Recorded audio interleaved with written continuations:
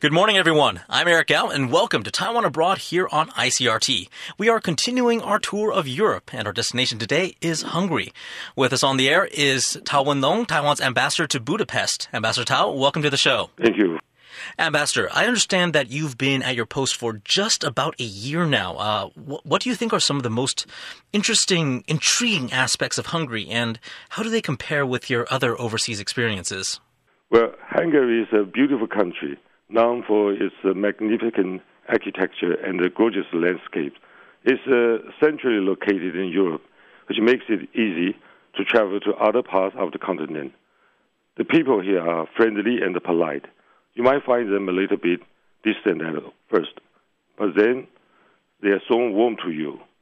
I have also found that the people of Hungary share similar values with people in Taiwan when it comes to family and interpersonal relations. For example, it's very common to see grandparents taking care of their grandchildren, just like Taiwan. As most of my career has been spent in African countries, except for a few years in France, I find Hungary to be a refreshing change. It's a safe country with a relatively inexpensive cost of living. The capital, Budapest, also runs a host of festivals all year round, ranging from music and dance to street food. This is something for everyone. I was also amazed to find that Hungary has been such a rich operatic tradition. Hungary has a population only about 10 million, which is less than half of Taiwan's. But there are 3 opera houses just in Budapest. There's a new production every month, and there are always a lot of people in the audience. The country produces some of the best opera singers in the world, such as Eva Marton and Andrea Rost.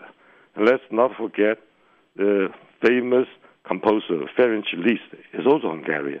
There's so much to enjoy in this country. But I regret to say that very often when Taiwan Tour Group organize trips to this part of Europe, they tend to stay just 1 day or 2 in Hungary. So what are the Hungarian culinary specialties that, people are missing out on if they're only there for, 1 or 2 days? I think, here the most famous culinary ingredient, we call it paprika, is a kind of a dried chili pepper, widely used in cooking. It's very popular among the tourists. They also have a beverage called palinka. It's a nickname of the Hungarian brandy. This is made of a variety of fruits grown domestically. Here we have a kind of a festival at Palinka where people can enjoy as many as more than 300 different types of Palinka. Those 2 products is very, very welcomed by the tourists. How are ties between Hungary and Taiwan developing, with your help, of course? When our office was set up in 1990, it was the first in Central and Eastern Europe. We have seen a deepening of relations with the Hungarian Parliament and also closer ties in culture and education exchanges. Between Taiwan and Hungary, we have signed an avoidance of double taxation agreement, an MOU on agricultural cooperation, and a working holiday scheme, among other things. There are increasing members of Hungarian students who go to Taiwan to study either Mandarin or for a degree. This might surprise you, but during the last 6 years, there are some 200 Taiwanese students enrolled in schools here, but not necessarily graduated. Of course, the majority is in medical school. As Taiwan's representative there, what do you find are the challenges and the opportunities in forging ties with Hungary? Since I'm here in less 1 year, I've received, I think, at least 200 visitors from Taiwan, mostly business people exploring trade or investment opportunities. Personally, I think agriculture is the area with the best potential for cooperation. Hungary has clean water and unpolluted land, and the chemical fertilizers are rarely used. This translates into safe, high-quality products. Also, the Hungarian constitution stipulates that the country's agriculture should remain GMO-free, and the public has reached a broader consensus on this issue.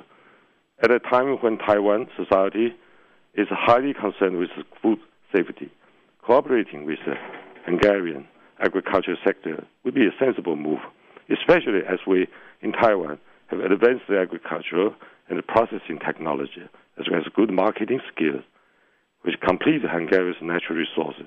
Of course, the challenge lies in getting more investors to see the potential of this cooperation. Backtracking briefly, you mentioned that Taiwan has signed a working holiday agreement with Hungary. How's that been working out? The working holiday program provides an excellent chance for young people from both countries to experience the different cultures while earning their own keep. It would be a good way to help Taiwanese young people to be more independent. So far, we learned that around 70 people from Taiwan have applied to come to Hungary under the program.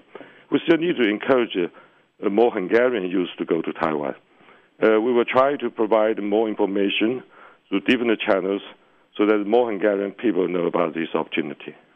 Before we wrap up, Ambassador, do you have any last thoughts that you'd like to share with our listeners at home? Yeah, I was talking about, I think here this is a very nice country to visit, and the people are so warm, and I wish all country people can come here more.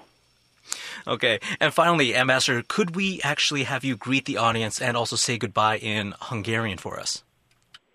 Okay, in Hungarian, goodbye means Viszont látásra. We've been speaking to Ambassador Tao, Taiwan's envoy in Hungary. Ambassador, thank you so much for taking the time to join us today.